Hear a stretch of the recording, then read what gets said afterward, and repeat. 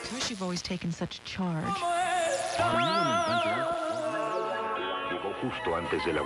You are listening to The Border Chronicle. In the summer of 2018, Efrén Olivares was a human rights lawyer in South Texas who became a crisis worker on the front lines of zero tolerance, representing hundreds of families in court. In his new and deeply moving memoir, My Boy Will Die of Sorrow, a memoir of immigration from the front lines, Olivares weaves his own personal story of family separation with that of the hundreds of families who he worked to reunite. Olivares talks about the challenges when it comes to doing social justice work, where there's often few happy outcomes, and about how family separations continue to happen, and what the U.S. government could do to stop these separations right now. Putting these feelings, these experiences on the page was cathartic, he says about writing the book. Letting it out and sharing it with readers was one way of not keeping it all bottled up inside myself. Okay, great. Well, congratulations on your book. It's really, really wonderful. I think I wrote in our recommendations for summer reading that, I read it all in like one sitting on a flight to Mexico City, and I couldn't put it down. And I just really appreciate too how you wove in your own personal story of immigration along with your clients and just the history of family separation that's been going on for decades. Thank you so much. I appreciate that, and I'm glad that the story resonated. I think with people who have worked on or lived through immigration in their lives, there's a lot of common patterns that I frankly hadn't reflected on much or hadn't thought about how frequent some of these experiences are and how common they are, regardless of the specific immigration circumstance. But I hope that the book conveys that. Yeah, absolutely. And I wanted you to first just talk about Texas Civil Rights Project, where you used to work, and sort of how you discovered, that family separation was happening. And then how many clients did you actually end up representing? How many families? I started at the Texas Civil Rights Project in 2013, in December of 2013. And the organization focuses on voting rights issues, criminal justice reform, and border and immigration issues. The organization was actually founded in the Valley in South Texas, as it was the legal arm of the farm worker movement there in the 70s and 80s. And that's how it started, originally called La Oficina Legal del Pueblo Unido. And when I got there in 2013, the kind of focus on immigration issues was not fully developed. And we started to get involved in those issues in 2014 with the influx of unaccompanied children and teenagers from Central America in particular. We had brought a lawsuit against the state of Texas for denying birth certificates to the children of undocumented parents, even though the children were born in the U.S. in Texas hospitals. They were being denied birth certificates. So we were sort of starting to get involved and focused on immigration and border issues. And then the 2016 presidential election happened after a campaign that had used immigration and the border as a lightning rod. And that's when our focus really turned into those issues. We were developing a campaign to support landowners, for example, whose land stood to be expropriated for purposes of building the border wall. And then in the spring of 2018 was when the then Attorney General Jeff Sessions made an announcement about this new zero tolerance policy that was going to require prosecution of 100% of the individuals who cross the border between ports of entry. And he went even further, announcing that anybody traveling with a child would be separated from a child, from a son or daughter. And if people didn't want to be separated, they should not cross the border, not bring a child. And that was officially rolled out in April of 2018. There was a press conference then the first week of May 2018. but we weren't yet seeing how it was happening in practice. And then one day in May, I get a phone call from one of the federal public defenders in McAllen telling me that, she had been representing people across the accused, of illegal entry for many years, and it was usually almost a routine prosecution in the sense that the person it's a misdemeanor charge. The person is typically sentenced to time served, so the criminal proceedings are concluded and they are transferred over to ICE to continue their immigration case. But that now her clients who had been traveling with a child were reporting that they hadn't seen their children for a couple of days since they were arrested, and they didn't know where their children were or where they had been sent or who was taking care of them, if they needed medication, if they were taking the medication, and so on. And it was frankly hard for me to believe that. So I asked her if she could write an affidavit for us, write a declaration that we could use in some sort of legal proceeding, a lawsuit, a TRO, some emergency legal action. And she couldn't do that because these were her clients in the criminal proceedings. But she offered if we could come to the courthouse and speak with them ourselves, interview them in the brief minutes before their criminal hearing started. So Georgina Guzman, one of our paralegal at the time, and I were in the courthouse in McAllen, the Benson Tower, the following morning, to try to interview parents who were separated.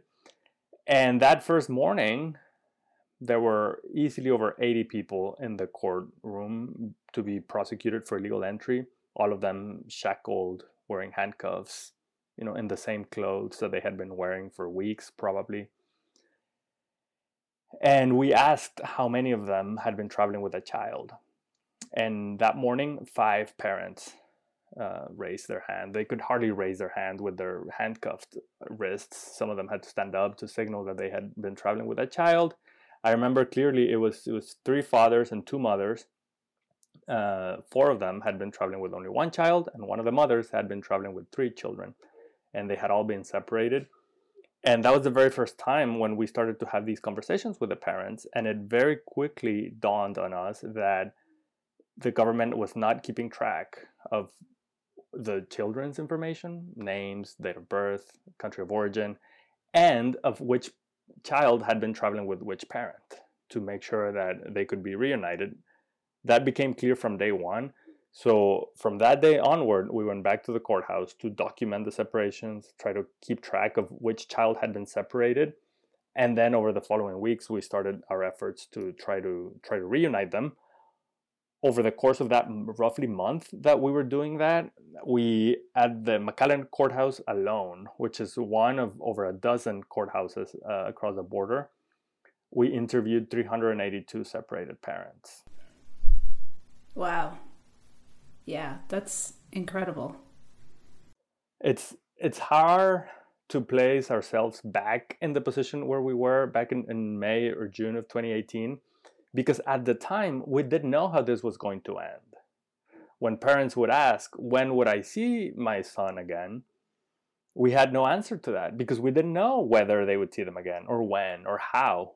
Now, 4 years later, it's different when we know how it kind of ended for some parents, better than for others, tragically for some. But at the time, it was truly unknown how this would play out, how far the administration would go with this policy.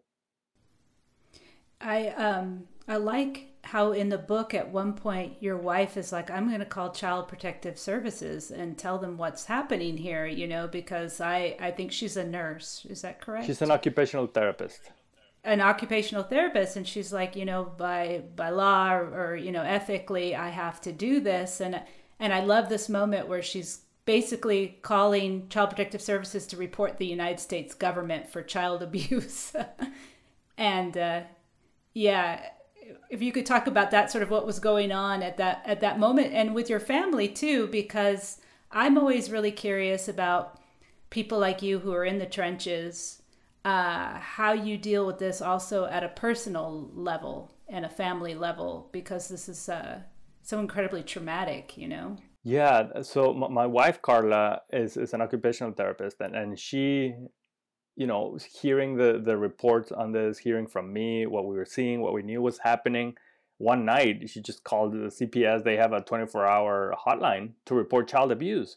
And it turns out that licensed medical professionals or healthcare professionals like my wife have an obligation, an affirmative obligation to report child abuse if they become aware of it. So she did. She called, and the person told her that a lot of people had been calling to report child abuse of immigrant children due to the separations, but there was nothing that Texas CPS could do because the children were in federal custody.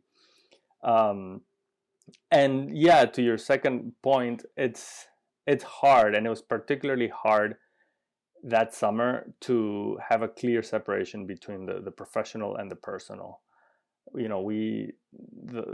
Lawyers and advocates doing the social justice work, we try to talk a lot about work-life balance and taking self-care and all of that. But it's hard when in that context, in the family separation context, it was impacting me from every direction, right? I am an immigrant myself. I came to the U.S. as a teenager. We have now a son and a daughter. In 2018, we only had a son, and he was 15 months old, right? And at that age, when you see how impossibly difficult it is for a child to be separated from his parents, in this case, he couldn't stand being away from either me or my wife for longer than a few minutes or an hour. The first time that my wife Carla took him to daycare, for example, and this might be a common experience for parents, that when she left him there, he was crying, he didn't want to stay. She left him like the very first day in daycare, and then an hour later the folks from the daycare called my wife to see if she could come and pick him up. And to contrast that with what I was hearing from the parents in the courtroom every day, multiple times a day, was extremely difficult, and in some ways I still continue to process that today. It felt like a privilege to be able to have your son with you and be able to go to the preschool or daycare and pick him up. And it just made me think about the children and the parents, right? The children in particular, who really did not understand why their parents had left them in a facility, why they wouldn't come and get them.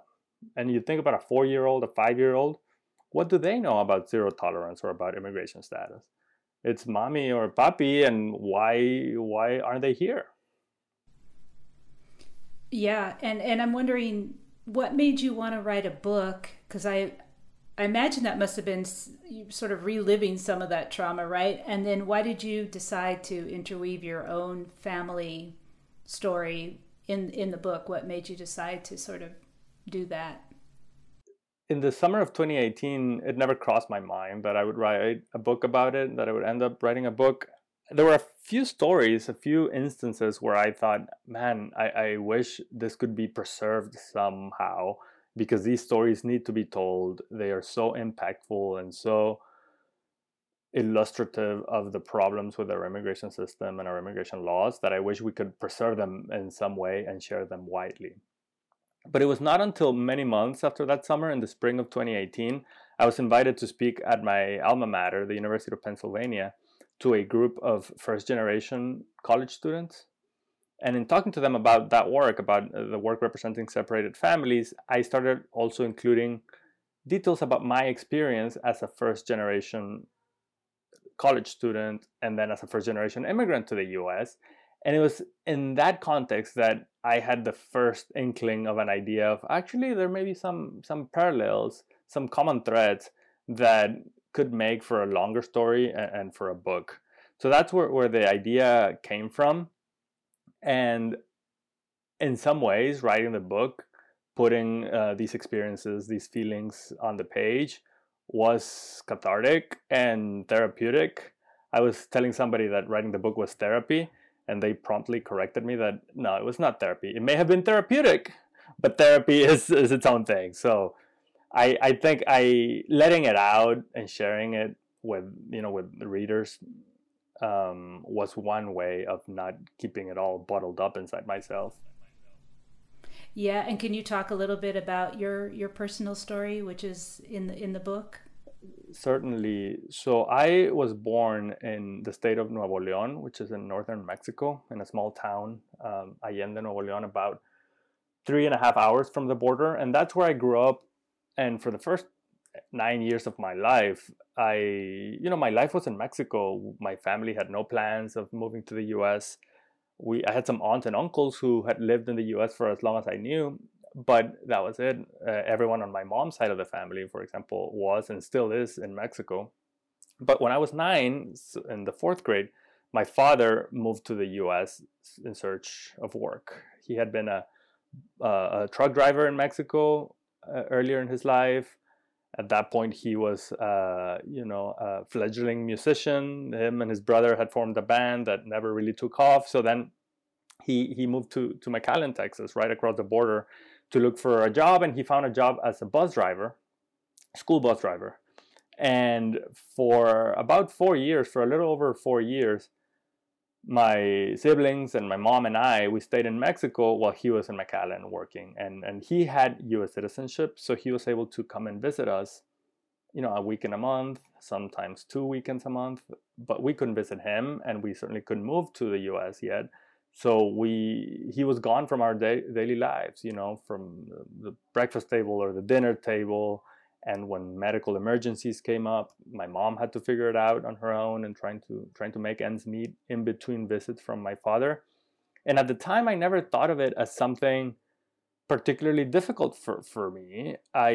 When you're a child, it is what it is. Things are the way they are. You have the life and the situation that you have. My friends' parents would go to work and come back in the evening. My dad would go to work and come back 3 weeks later. And it just was what it was. And in fact, I never did it cross my mind in the summer of 2018 that I had lived through a family separation. I never thought of it in those terms until many months later, like I was saying earlier, until talking to other first-generation students and immigrants. And it's like, oh, I guess that was a form of separation. It's different, of course. I don't mean to compare it with the torturous separations of zero tolerance.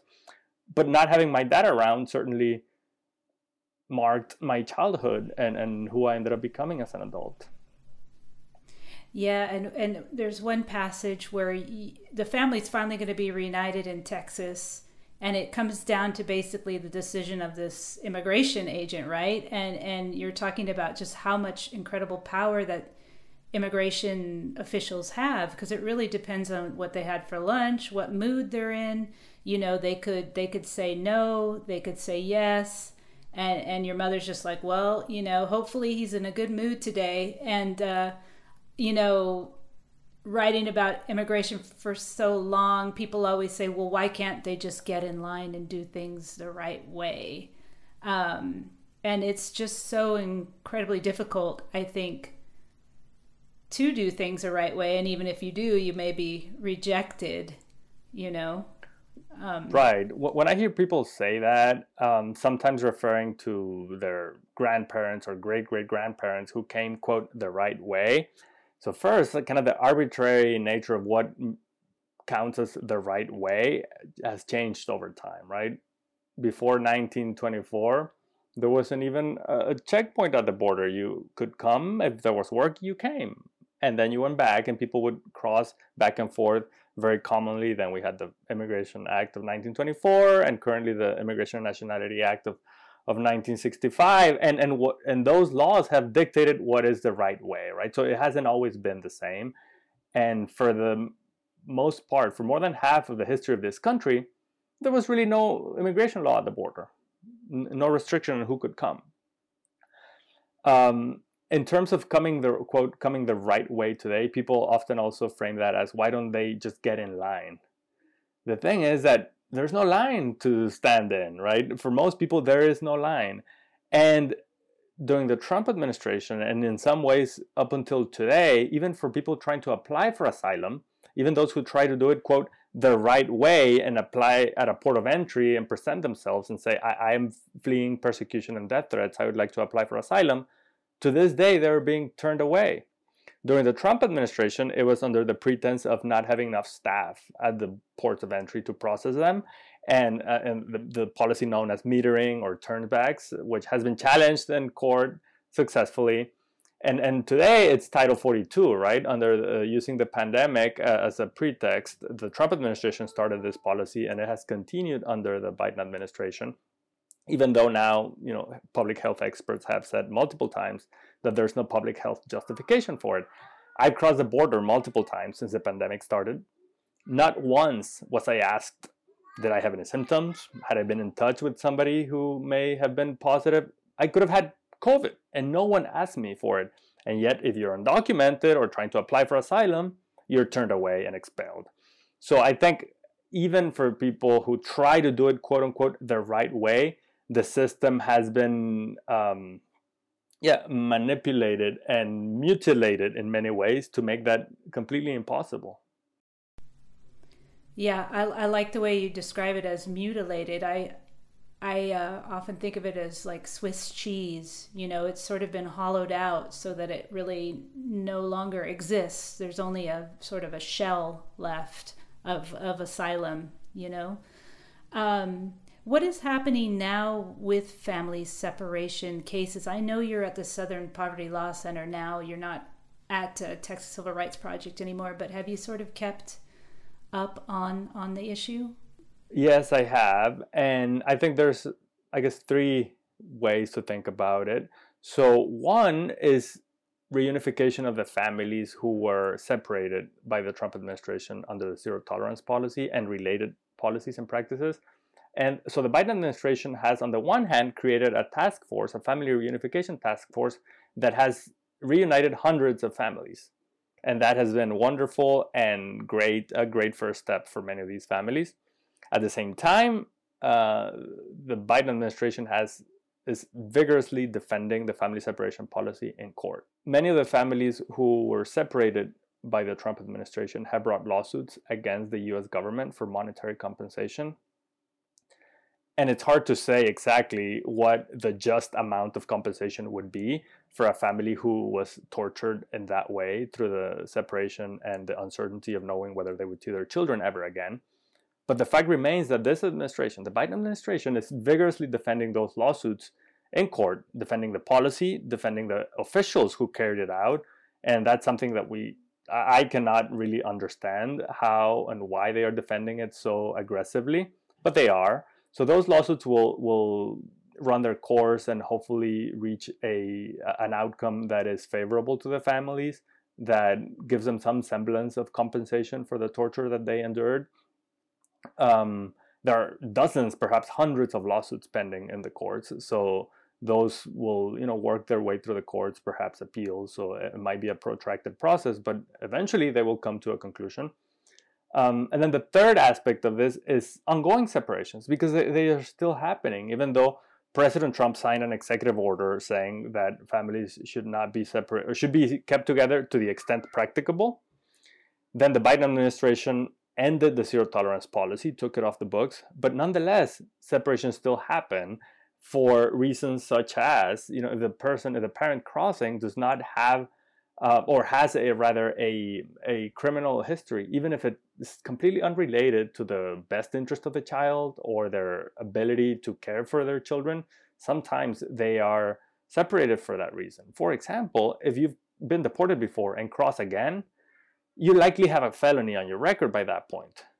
And sometimes, this person is a felon, they cannot take care of their own child, when the only thing they've done is cross the border, likely to reunite with family, right? So those are some of the ways in which our laws demonize migration, criminalize migration to the detriment of children in many cases. So there was a recent report in the San Diego Tribune about more recent separations under the Biden administration post zero tolerance.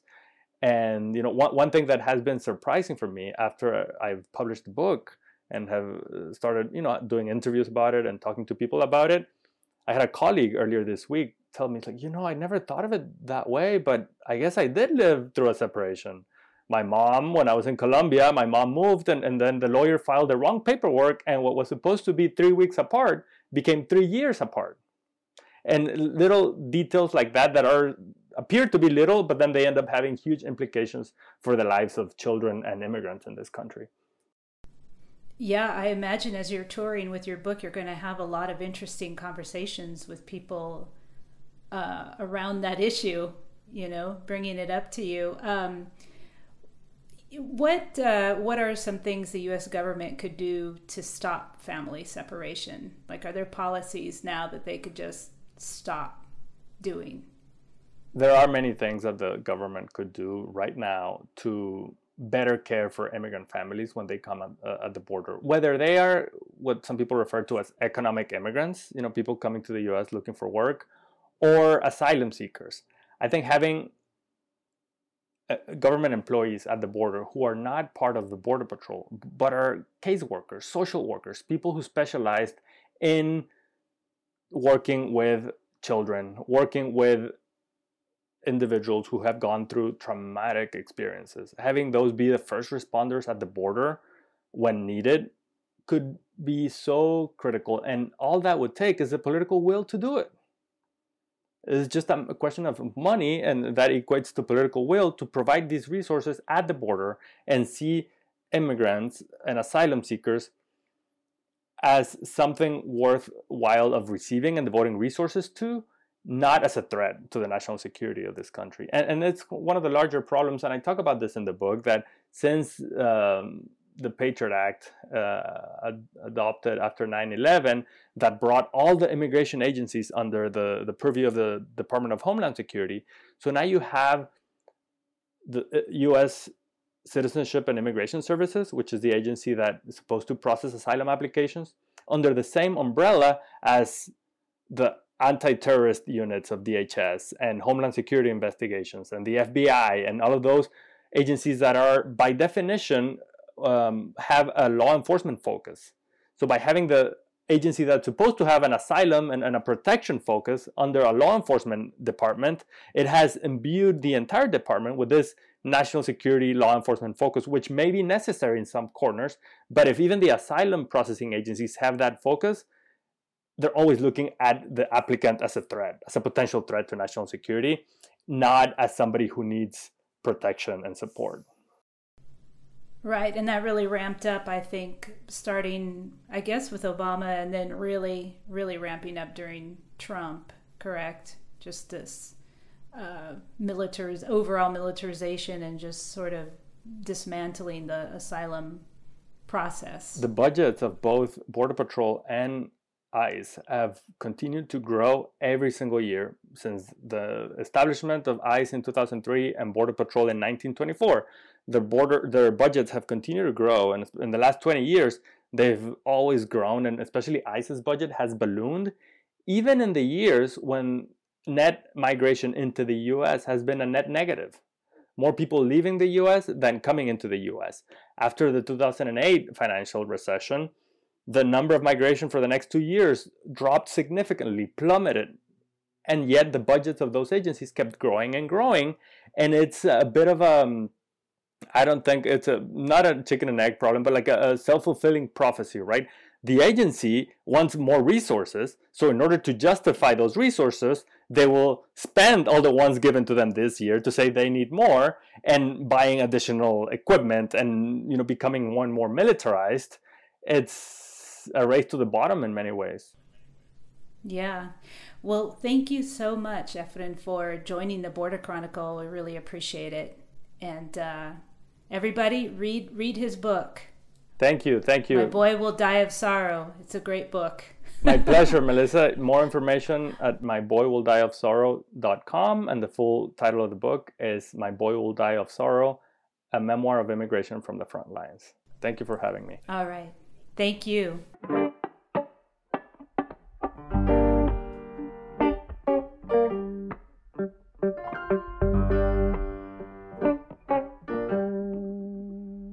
The Border Chronicle is reported by Todd Miller and Melissa Del Bosque, based in Tucson, Arizona.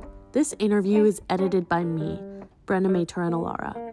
If you like what you're hearing, please like us on your favorite podcast platform. It really helps others find the show.